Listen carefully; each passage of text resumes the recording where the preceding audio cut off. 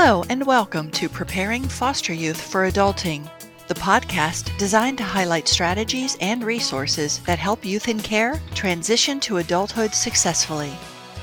Our guest today is Dr. Tiffany Lane. Tiffany is the director and founder of Alma Teens Goodies, which is an organization based in Wilmington, North Carolina. Well, welcome, Tiffany. I'm so glad that you have joined us for our podcast series today. I appreciate being here. So to get started with the interview, would you please first share a little bit about yourself and how it is that you're connected with the foster care system? Currently, I am an associate professor in the School of Social Work at University of North Carolina in Wilmington. But initially, I was connected with the foster care system when I attended Howard University, and my concentration was in child welfare services. And I had the opportunity to work at an agency in DC and really get an idea of the population. I would say that I became really connected to the foster care system when I started to work as an adjunct professor at Lincoln University. I was asked to teach a child welfare services course. And the course was amazing. We had a great time. It was definitely something I was interested in. But there were some assignments that would come up around family systems. And a lot of the students in my class identified as students who had, aged out of foster care and was having some issues in completing the assignment because not being affiliated with their biological families. And so it really sparked my interest to kind of get a look at the experiences of foster care youth. So while at Lincoln University, I decided to go on and pursue a PhD. And one of the questions was, well, what is your research going to be? And by this point, I had become very connected to these students. I would meet with them outside of class and just, have conversations with them. I am a social worker by day. So it became very natural for me to, have these conversations. And I was like, I think this is something that I want to work on. And so fast forward 3 years later, and when it was time to complete the dissertation, that was my research area. So one of the things that I noticed when I was doing research with this population was that there was this gap of information related to African Americans, foster care youth aging out in education endeavors. You just can't find any information on that. And I thought that was fascinating for many reasons. And so I wanted to study that. And so I decided to do a qualitative study looking at the experiences of African American youth who age out of foster care, particularly looking at the strengths of them, not necessarily the deficits. So looking at the fact that they were able to transition into college, but looking at factors that contributed to them getting into college and also looking at some factors related to supports they would need moving forward to be successful and graduate. That really landed me into foster care youth aging out. Like I definitely am passionate about this population from a research stance, particularly because you can't find any information, particularly strength-based information on this population. And I think there are a lot of strengths that we should tap into from a research and professional stance. Right, absolutely. I might want to follow up with a question about why the research is not strength-based, but we'll get to that later. Thanks so much for sharing that background. So help us understand how it is then that you transition to director and founder of Alma Teens Goodies, and what does that organization do to help support foster youth who are preparing for independence? Sure. So, as a graduate, I would say Morgan State University, which has an urban strong perspective. That's where I received my PhD at. One of the tasks that is part of the program is that, students really take their research and do something with it. And at this point in my career, I was very passionate about working in the School of Social Work at Westchester University and really wanted to pursue that career as an educator, but wanted to figure out a way a way in terms of how I could still give back based on my outcomes. So some of the research findings were centered around support, social supports, in terms of how they were able to continue on. But one of the things that I don't think is interesting at this point, considering I know so much about this group now, is that the students lacked like physical supports. Like they talked about, how their peers and their roommates would have family come up and bring care packages and, take them out to lunch and, get ready for finals. And a lot of them talked about not having that experience. And so I'm like, how can I give back part time, work full time, and feel like I'm supporting this group? Because I don't want to be the type of person who does the research, get my degree, and say, okay, I'm done. That's just not who I am. And so Alma Teens Goodies just came alive one day. Almatine is actually my mother, who is deceased. She was one of those women who would create care packages for anyone. I have never really said this out and about, but my mom actually took in three of her sister's children when her sister passed away from breast cancer. And so my mom understood what it meant to take in and support people. And so it just made sense to call it Almatine's Goodies because she loved putting goodie bags together. You come over and you say you're hungry, you're going to get a bag of stuff and you're going to be able to take it home and snack on the way there. So it just seemed like organic to call it Almatine's Goodies. So the thing for me was this became my full-time interest. Honestly, it is. And I know I have to still teach and I love teaching, but I do see full-time. This will be my full-time passion in a couple of years, hopefully.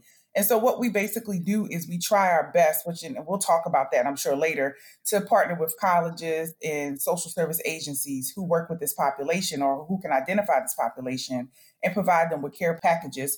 And we're willing to do it for the entire 4 to 5 years that the youth is, actually at an institution, or 2 years, because some of the things is that people assume that we only support foster care youth who've aged out that are in 4-year institutions, but we are interested in trade schools, community colleges, anything where they're, pursuing something and they may need some supports. So what we do in our goodie bags really depends on what the youth need. So we do allow the youth to decide what they want. So again, the mission is to partner with these organizations. We can provide toiletries. We provide a lot of school supplies. If needed, we are open to looking at bedding. We provide snacks in the goodie bags. It really depends on what the youth needs.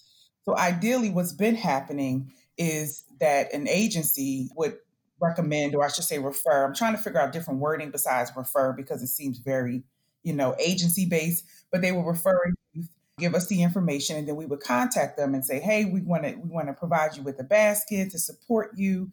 And these are the things that we have. Can you just let us know what you're interested in? And we would prepare a package for them. And then we ship it out.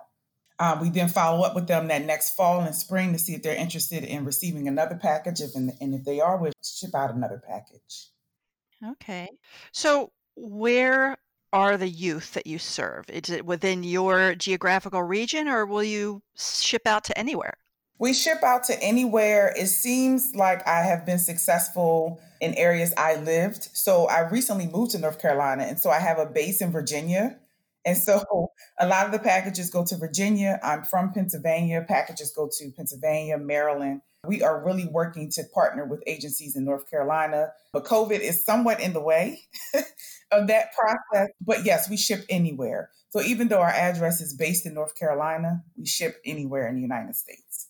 Okay. And how many of these partners, these organizations, these agencies and schools, I would say if you had to guess how many you work with right now, how many do you partner with too? I actually thought of the term connectors. If you don't like referrals, they're connecting you to the youth. That's a good one. I might really steal that. You're welcome to. Thank you. So how many schools, organizations are your partners? So I would say that I have about 4 partners. And again, most of them are based in Pennsylvania and Virginia. And I want to be very transparent right now to say that I am struggling with colleges. I've had lovely interns. I love to call them lovely interns who have reached out to at least 15 universities and colleges. And I think we've heard back from 2. And I understand that they're busy. But I think it speaks to what I found in the research, which is that a lot of universities aren't educated about this population. And so, but a lot of youth are at universities. And I wonder next, in terms of my research, how I could be a part of that process of connecting colleges and universities to this population, because I think that they come in, they tell their story to maybe a counseling center, and they counsel them and they leave, not realizing that these youth may need some resources.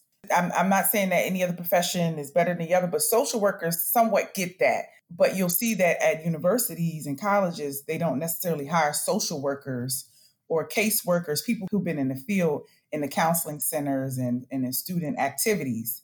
They tend to be people who have higher education backgrounds. And I wonder, in terms of their curriculum, is this even something that they discuss in the classroom, as they're preparing to earn their EDDs or masters in higher education? So I just think there's some gaps. So when I had to stop beating up on myself when I would email these colleges and not get any responses to say, this is another gap, and how do we help fill this gap? Yep. I absolutely agree. I will say, though, that I believe that more and more colleges are actually creating programs specifically designed to support foster youth. And I actually have a list. It's not comprehensive, but it's pretty significant that I'd be happy to send to you. And it would be the contact information and the names of the colleges, community colleges, and so forth. There's an organization in Virginia that works specifically with community colleges down in Virginia to support foster youth. So I can get you that list. That would be helpful. So I know that there are colleges and universities out there that have those types of programs, but there's still, like you're saying, there is a gap in a lot of the higher education institutions and trade schools. I don't know. I don't really have a good sense of how many trade schools have that kind of support. Yeah, which would be interesting to look at. I know Johnson C. Smith, for example, I know they have a great program in terms of supporting the foster care youth. And I think it's a great model that other universities may want to look at. Yeah, and out in California, they have the Renaissance Scholars programs. California is probably the leader right now as far Oh, as, clearly. yeah. Everything dealing with youth aging out. Absolutely. hmm Yep. I would agree with you. Yep. Absolutely. So let me ask you this. The things that you pull together to send to the young people, where do you get these? Are they donated? Do you partner with companies that donate things, or do you just have donations given to your organization that you then use to purchase them? So initially we would take donations, and I think we will go back to that. It's just difficult with the mailing system. It costs more to mail the stuff than the actual items. And so we had a lot of drives. I mean, when we first started this, we would have drives all over and it was interesting because a lot of schools of social work, the students would get together and have drives and then contact us and say that we're ready to drop off. More recently, we've been doing donations. Like, for example, I just looked at my email right now and we have $500 donated yesterday, which is a blessing. And so we've been really just receiving donations from donors. We do partner with Walmart, but it's really just to, help in terms of cost. So when people donate, it'll go into our little bank. But for the most part, we get donations and it's been great. We stopped our drive about a month ago. And so if you go on the website, you'll see that we don't have it up, but on our website, we would have a link where people could donate funds, or if they're interested, they could have a drive. But we're going to open that back up because this is a great time because of the holidays. We tend to try to help people understand how they could create drives right within their family systems. So one of the big things that I used to push is like happy hour drives, which really worked well. Thanksgiving and Christmas drives. So when your family comes over, instead of you all exchanging gifts, maybe bring something for foster care youth. So I do think we're going to do that again this year because it was really great. We got a lot of donations and funding because it's not really the items, it's the shipping that we're noticing is very costly. So any way we can offset that is very helpful. Yeah, I can imagine that. And hey, since we're talking about it, I usually hold this till the end, but if somebody wanted to donate to help you with the shipping costs, how can they do that? Where would they go to find that information? So what they could do, and this again, it'll be back up on the website by Monday. We have a whole page. So you would go to www.almateensgoodies.org and you would just click to support. And I guess I should spell that. um, Almateen, which is ALMATIN as in Nancy, EGOODIES.org. Wonderful. Thank you for that. Oh, you're welcome. So if anybody's listening would like to support their efforts, particularly with the shipping costs, please go to their website and click that button and give them a little help. I'm sure that it would be greatly appreciated. Absolutely. Thank you. You're welcome. So I am interested, you had mentioned that you partner with Walmart. Walmart has like a registry type of page. Is that what you tried? Yes, that's exactly what we have. And that will be on the website too. So if people want to do it that way, because sometimes, that makes people feel comfortable. And I definitely understand that's another way that they could help and support as well. Yeah, so you actually go on, for those who aren't familiar, you go to a page for Walmart that has, you can go in and actually purchase things that you have chosen that young people would like. So there's a list of these items. You go in there, you're like, oh, well, that's, I can afford that. I'm going to buy that. So you click it and it gets shipped to you. Does it get shipped to you, Tiffany? Yes. Okay. And then you'll package it and send it to the correct youth. So yes. Yep, you got it. Yep. So that's another way to help out. Wonderful. When did you start your organization? Oh, wow. It started in 2012. Okay. 2012, yes. It was so organic. And honestly, I think I've been doing it since I identified youth that aged out. But, in terms of having a name, a website, and I think I should mention that we are considered a 501c3 because what I did was as a social worker, we have to be unique about how we do things. And I would say back in 2006, I started an organization. It's called Phenomenal Young Ladies Incorporated. We are 501c3, where we support young women in Pennsylvania. And so I said, hey, let's put an initiative under Phenomenal Young Ladies to expand what we do. And so that's how Almateens Goodies is able to, collect donations, and they be tax deductible because the initiative falls under our 501c3. So I just wanted to make that note as well. Okay. I love these Pennsylvania connections because that's where I'm located. Oh, really? Yeah, I'm from Chester, Pennsylvania, born and raised. Wonderful. I'm currently in Harrisburg. I've been in Hanover, Gettysburg, Harrisburg, just the whole central Pennsylvania region. That's where I've spent most of my life. Oh, wow. Yes. Awesome. I've been to Harrisburg many times. Go Pennsylvania. Well, let me ask you this then. How is the current COVID-19 crisis affecting the youth that you are sending? Because you connect with the youth, you're not just sending it out randomly. So there are certain youth you're connected with. How is it that the crisis is affecting your work with them? I would imagine if they're in college, university, community college, what have you, that they're attending from home or maybe part-time, that you've had to adjust, I would imagine, accordingly. I think for me, the only thing that I've noticed, which is a big thing, is the lack of referrals. And my new word is connections. But the lack of referrals coming through is interesting. But I think it is due to COVID. And so we've been trying to do a lot more outreach to say, hey, we post on Facebook, we're still taking referrals because we want to support the youth, but there have really been not a lot of referrals coming through. Yeah, I can see that. Yeah. But I also wonder if young people who are no longer at the school location Uh-huh. on a full-time basis and don't have the access to the cafeteria, don't have the access to the other supports there that the college would provide, are they lacking more of these physical needs since they're having to attend from home? If they have a home, that's number one. Right, exactly. Yeah, I do foresee that as an issue, and I know it's an issue. And it's interesting that you said that because before I moved to North Carolina, and I don't want to mention university, I was at another university in Virginia where that was a big issue. And some of the students, of course, contacted me because they knew, of my interest in working with this population. So not only youth who age out of foster care and are in college, but also homeless youth. It's really difficult situation for universities because they want to support the youth, but they also have to make sure that they have some precautions. And so one of the things that myself and some of my colleagues did was try to write to different organizations in Virginia to say, hey, where can we get housing? Can we use Airbnb? How can we support these youth? Because this is an issue. Everyone doesn't have the luxury of saying, oh, I'm going to pack up my stuff and go home. Where are the shelters at to support these youth? Right. So for me personally, I haven't had any issues in terms of the referrals and having, a place to stay. But I know it's an issue because I've had some students of mine come to say, I don't have anywhere to go after this date. And the university would kind of extend the date in terms of when they could stay, but they're like, but we have to cut it off after this date because the cafeteria people won't be here. The cleaning people won't be here. There'll be no one on campus. So you have to leave.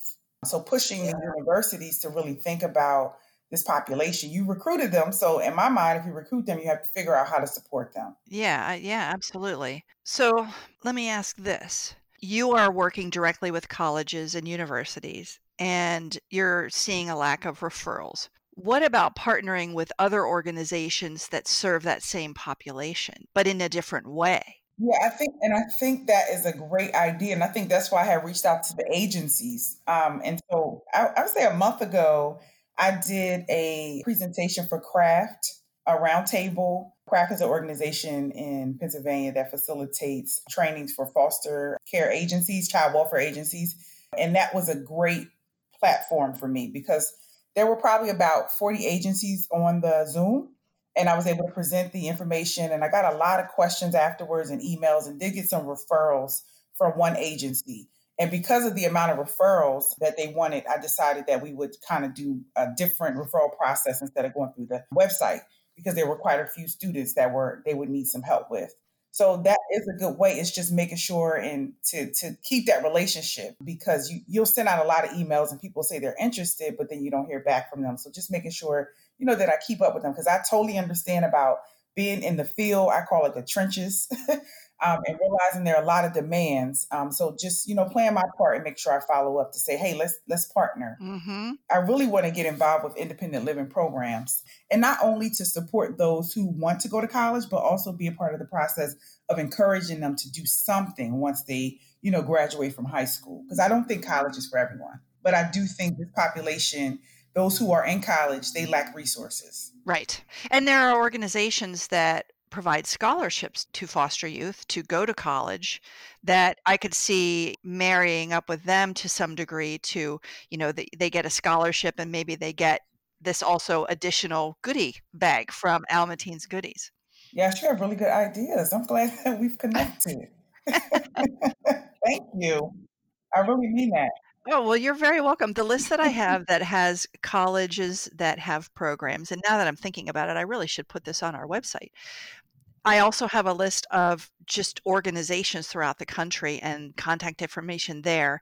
And so I'm just thinking maybe I'll just send you the whole list and you can go through it, because I think that you'll get some ideas as far as, partnering with some other organizations and agencies that might be able to increase the number of referrals for you. Yes, that would be great. So do you have a staff? Do you have people who work with you to get this accomplished? And are you looking to grow? Because I could imagine that in the ideal world, you'd have so many referrals and so many partnerships that your organization could grow to help meet the needs. Right.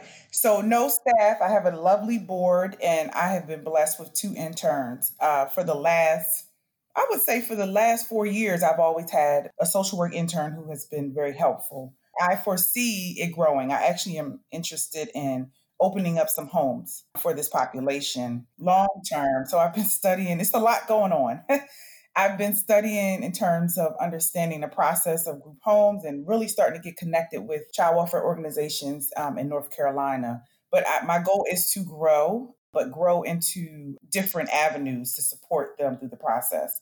I really think COVID validated my vision. So my vision was always to open up Almateen's House, particularly to support summertime stuff and Thanksgiving and Christmas, for people to have a place to go. But after COVID, I'm like, this is serious. Like, you just never know when something's going to hit. And then you have to place students in different places because they don't have anywhere to go. Mm-hmm. Yeah, and where's the funding to support this? That was something that was interesting in Virginia. It's like, well, we could do Airbnb for these students, but where's the money going to come from? And, I have some of my friends like, well, I'll just donate. I'm like, but this isn't sustainable. This is a serious issue that, needs someone to think this out and long-term consider how we could support this vulnerable. I call it a vulnerable population. It's just vulnerable in so many ways. Oh, absolutely. Are you thinking a transitional living type of home, or is it specifically for the college youth who need a place to go during breaks and so forth? Because of rules and regulations, it probably would be considered a transitional home, but that would be specifically the population I would be interested in supporting. I can envision partnering with a college or university that has an existing program to support foster youth, Absolutely. to start that way, because they already have a group of young people who would be in need potentially. Right. Yes. And so, or maybe a series, like maybe within the same geographical area, you might be able to find 2 or 3, because I'm thinking Philadelphia. I know that there are a couple of universities, I believe that Temple and the University of Pennsylvania, and then there's one other I can't think of right now, but I believe they are starting programs to support foster youth. They're in the midst of getting those stood up right now. So I can envision partnering with universities and having a house where young people could go. Yes. And that's something I'm interested in doing here. And I will be honest and say my passion too is to support historically Black institutions and colleges. Mm-hmm. And figure out ways to recruit African American youth to college as well. So there are a couple things in my brain. University of North Carolina, Wilmington is amazing. They have so many supports here. And so I've been really using that to kind of get an idea of grants and, They have entrepreneurship programs here for faculty and staff. So there are a lot of things brewing. I just got to get to them. And I just think this is a great opportunity. But University of Penn, they have a lot of great things going on. Sure. That's exciting. And it would be a huge change for your organization. But I think that in the long term with these young people in their lives, that it's a more impactful thing to do for them. I agree. Even though they need the things, I think having that support, and also they would build the relationships with the people there. And really the relationships and the supportive individuals in their lives is also lacking. And so if you could also provide people who could be those mentors for them, even if it's a short period of time, the relationship can continue if you stay in touch. So I just see that would be a wonderful direction to go in. I totally agree. That was something in the study that they valued those social supports, particularly when they were aging out with their caseworkers and their independent living workers, and they really made an impact on their lives. So I definitely agree with that. Yeah. All right. Well, let me ask you this. Moving away a little bit from just talking about the organization and what you do, what do you think can be done by federal or state governments to better help foster youth during, and not only this crisis, COVID-19, but also in general? Maybe we can start with COVID-19. Is there anything that you think that can be done? I believe that some colleges and universities were letting foster youth stay on campus so that they didn't have to, if they didn't have a home to go to, they could actually live on campus. I'm not sure where we stand, as things are starting to open up, but I just was wondering, is there still something that you think that governments could do to help these young people? I would say pay attention to them and provide funding. I've met amazing people ready to do the work at the local level, right? I've met amazing people, but the issue is funding and paying attention to the supports. And I was just talking to my students about this the other day, because when you look at the statistics in terms of how many youth age out, you're at 20,000. And people may think that's a small number, but that's a large number and they need support. And so I would say provide funding, federal funds to support local and state organizations, because there are a lot of people out here ready to do the work. They just don't have the resources to do it. That's certainly true. Right now, there just seems to be a boom and I mean kind of in the last year or two, not necessarily this moment, but there's just been a boom in people starting organizations to support foster youth. I think awareness is growing. Absolutely. I think that people are like yourself are saying, I'm going to do something about this, and they're starting these programs. But like you're saying, so many are dependent upon donations that it isn't really truly sustainable, or it's hard to sustain it. Absolutely. So some kind of funding that could be tapped into when you're looking at foster youth. We've taken these young people in, we'll take care of them, but then when they turn 18, bye-bye. It seems to me like there should be at least a sense of responsibility to say, okay, I'm at least going to help them transition. I don't need to hold their hand for 10 more years, but let's at least help them transition to being on their own. Right. And it's funny because that's how when I do a presentation, I start off like that. And I say, hey, I'm this privileged, Black, beautiful woman who had a mother who dropped her off. I like to be very graphic so students get an idea. Who dropped her off at Westchester University in 2000 in the summer. She had comforter, food, a refrigerator. She had all of these things. I said, imagine being dropped off by a state van with someone you hardly know. Mm-hmm. And they say, okay, have a good day. And that's it. Right. That is, first of all, horrible, but it's also a lot of reality. It is. It's a reality for a lot of individuals, particularly the ones that I interviewed in my study. So the reality is you just dropping someone off is not effective, because once you drop them off, what happens? That transitional process is so important. That 4 years is important. I can't think about the countless days I called my mother at night, like, I'm about to give up. I can't pass this math class, or I hate biology. All these different conversations and that, we take for granted, but we don't understand that there are people who don't have that opportunity or have access to that type of social support. Right. Right. And so it's a mix of just trying to figure it out on your own or just making mistakes. Yeah. Yeah. That you wouldn't have otherwise made if you had somebody supporting you. Yeah. I just don't think that's healthy. And so would you say in general that would certainly help young people? Is there anything else that you can think of that the government could do to help support these young people? Well, I know the healthcare part that's good. Well, I shouldn't say that's good, because That's another topic. I'm not going to talk about that. But providing supports that may extend a little longer than 26, maybe to 30. That's based on the climate of this society. I think that's doable. But I think any type of support they can provide to help these youth will be great. But also, I think respecting and paying attention to those who are in the trenches supporting this population and uplifting them and empowering them to want to go out and continue to do the work is important. I wonder if there could be an effort on the government's part to identify the best practices, right? Because I know that there are a lot of great organizations doing a lot of great things. And I know that there are organizations out there like Casey that are doing research and trying to identify best practices. But I don't get a sense that there's much around really pulling those best practices together, putting out a general recommendation. If you're going to have an organization that serves this population doing this thing, here are the best practices. If you're helping support them with transitional living, here are the best practices. And it's all would be based on research, of course. I just think that that would be extremely helpful to have some kind of centralized effort on that. And like I said, I know you can go out and find it, but it's kind of up to every individual or organization to say, I wonder if that exists, and then go out and try to find it. So I'm just thinking out loud here that maybe there's something to that kind of effort that would be helpful. Very helpful. I agree. Access is important. If we really want to help this population, then we should have access to these supports. Best practices matter. And even supporting more research on this topic, because again, there's so many gaps. So we have best practices, but are we incorporating culturally based perspectives? Are we considering where these youth come from geographically and the impact that it may have on trauma? So I do think research matters as well, because we have to keep building on best practices. I agree. And you had mentioned the lack of strengths-based research. I know what you're talking about because I also have looked through a lot of the research, but maybe you could, from your perspective, share what you found when looking through research and what you mean by there's no strengths-based focus out there, or very little. Okay. So if you start off doing a search in Google, I start with Google all the time.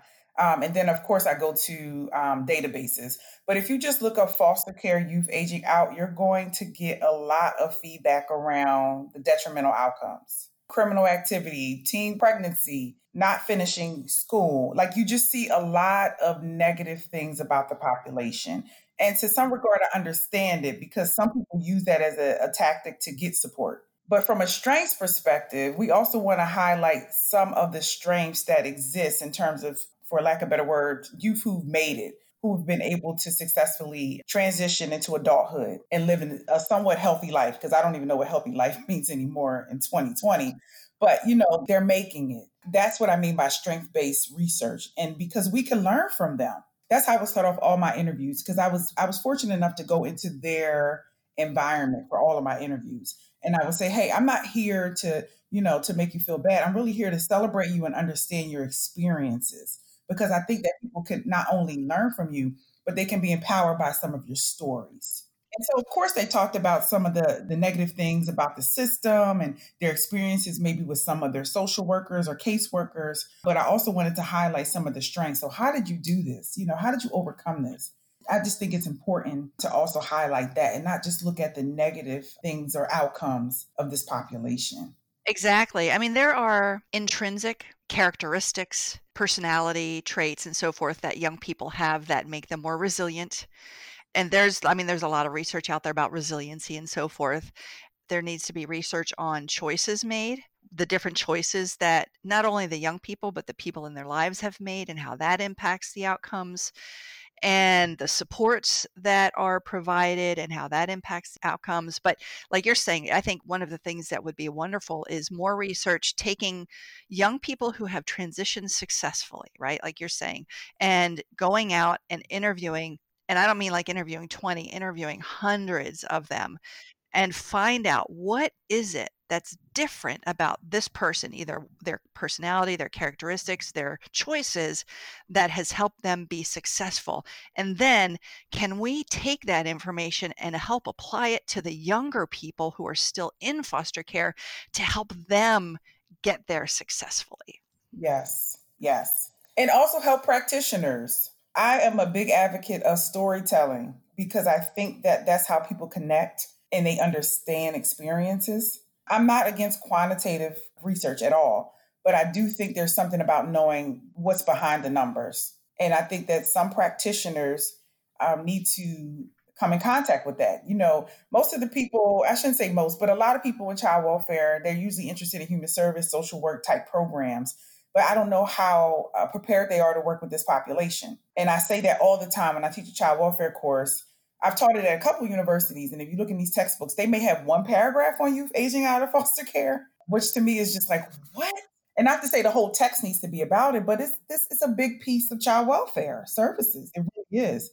And so, not only empowering foster care youth aging out, but also empowering these practitioners who are going to have to guide these youth and independent living workers, just really understanding their experiences.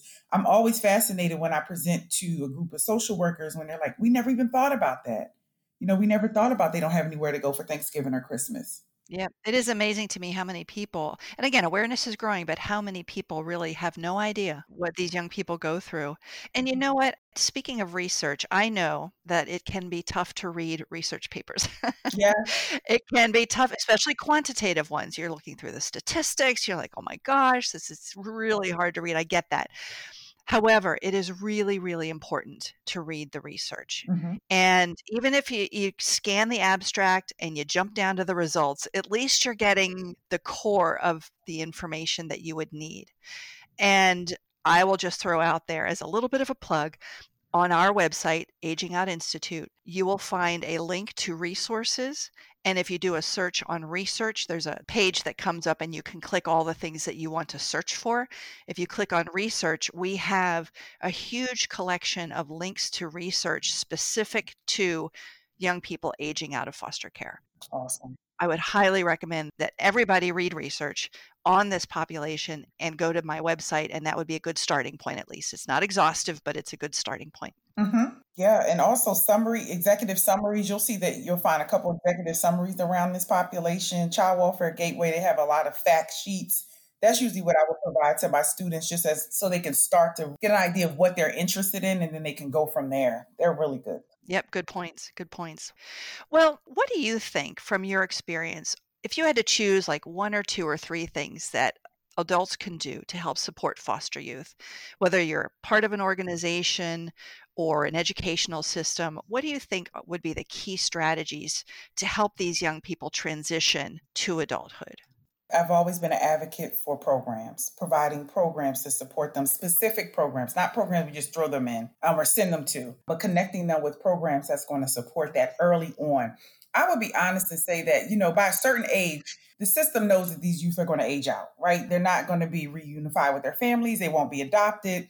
And so starting to really put them in some type of program early on. And I think I'm an advocate for wraparound programs. I know people have issues with that, but programs that are more than a year, something that's going to continue on. I think there is something great about being connected with something for more than 4 to 6 weeks.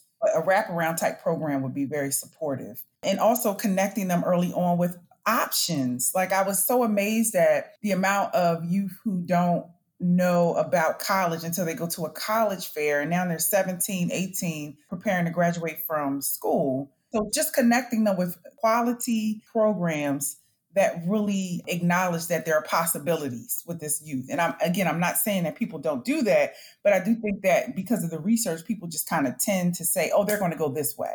But you never know, if they're involved in something solid that's very supportive of their endeavors. And we don't even know what their endeavors are. So just having that would be vital. I was speaking with a caseworker the other day because I'm writing a book chapter on child welfare, particularly looking at African Americans and looking at different models.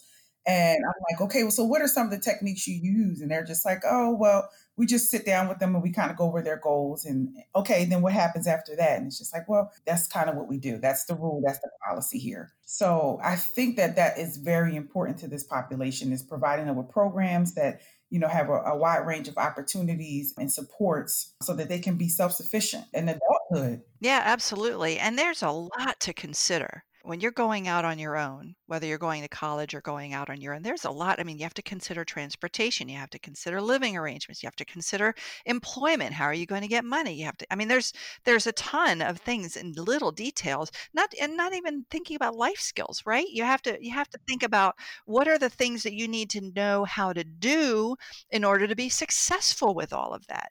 So all of that needs to be considered. It's a lot. You can't just put them through a half hour or an hour, even a half day, quote unquote, training and expect them to be able to tackle all of that information and knowledge and skills and be successful.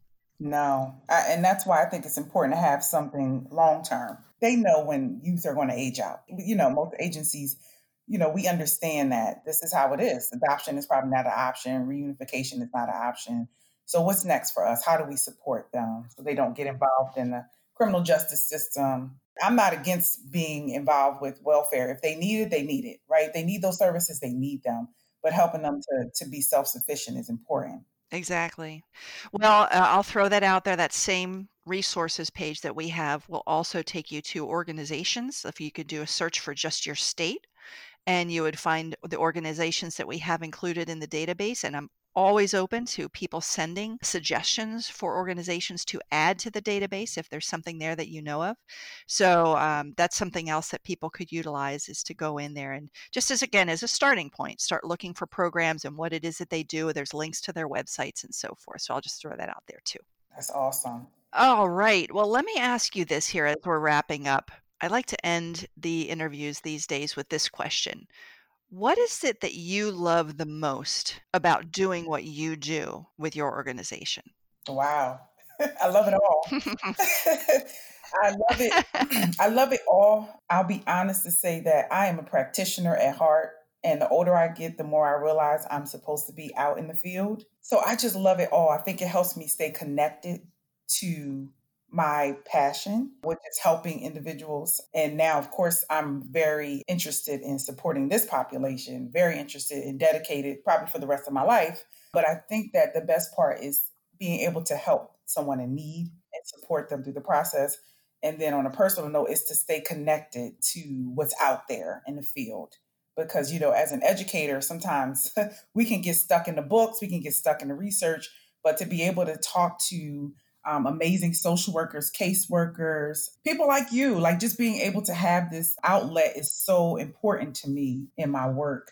But most important is being able to help someone in need. I always say I love to see, I love college students. So of course I had to merge the two, but I love to just see people succeed and just move on and do what they want to do. And if I could be a part of that process, it just feels amazing to me. I don't have any kids of my own. This is just helpful to me too, just to kind of be a part of someone's experience growing up and, trying to figure out what's next for them. It just gives me so much passion. And again, I'm looking forward to connecting directly with some youth in North Carolina too, because I think that would be helpful to me and the university. I was just talking to my students yesterday. I teach an honors intro social work course.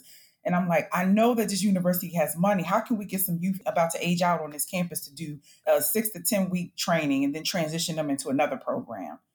Just the ideas are just flowing for me. I think one of the most effective things I have heard from people to help others understand the importance and to open their wallets a little bit is to have somebody who's experienced it, who's aged out. Find a student who has struggled and is succeeding and have them talk to a group of administrators, whoever it is that's making those decisions about funding. And that is incredibly effective as opposed to sending a letter or even just doing a presentation yourself. Get the young people involved. Absolutely. It's funny you said that because when I start a chapter on youth aging out, I always use a testimony. I'm not going to say her name, but it's on YouTube. I recently found another one of an African American male, great testimony about how he aged out and he found a family that took him in. I always start off my presentations with some type of video because you want to hear from the source. I always say they're the expert. I just collect the data and put it in a beautiful format for people to understand. But we call that testimonies, where they do a testimony of their experiences. Exactly. Now, you mentioned a YouTube video. Do you have a channel I don't have a channel. That's interesting you said that, but no, I don't have a personal channel. I have a few videos on our Facebook page, and those are really more about why the organization exists, not necessarily about interviewing any foster youth. I will say this, as a researcher, I think it's important for us to also compensate youth if we ask them to be a part of anything. And so, if I do something like that, I also want to support them in that way as well. When I did my interviews, they were all given, a stipend to support them. But if I do, I definitely want to put that plug out there. We don't want to exploit people. We want to support them as well in other ways if we do decide to interview them. Absolutely. And what is your Facebook name if people wanted to check that out? At Alma Teens Goodies. Okay. Well, Dr. Tiffany Lane, thank you so much for joining me today for this wonderful conversation. I've loved getting to know you a little bit, your organization, and having this conversation, which is so important about how do we continue to improve how we serve these young people. So I really, really appreciate the time you've taken today to do this with me. Thank you for having me. I really appreciate you and the work that you're doing. And I will make sure I tell my students to check out your website so that they can, get more information. So thank you so much for having me. Well, you're welcome. And please do. I think social work students would get a lot from not only the website, but also listening to the podcasts. I think that they would learn a lot. Good point. I'll toss that out there for anyone else who works with social work students. Absolutely. Well, thanks again. And for those who have finished listening all the way to the end, I really appreciate that you have taken the time to learn about another great organization that is helping young people who are aging out of foster care and facing adulthood on their own, but hopefully not on their own, with the help of individuals like Dr. Lane and so many others that are out there. So thanks so much for listening and supporting the podcast. And with that, we will be posting another podcast soon, and look for that coming out on the website. If you want to sign up to be notified about those podcasts, you can do so right on the website as well, agingoutinstitute.org. Thanks very much.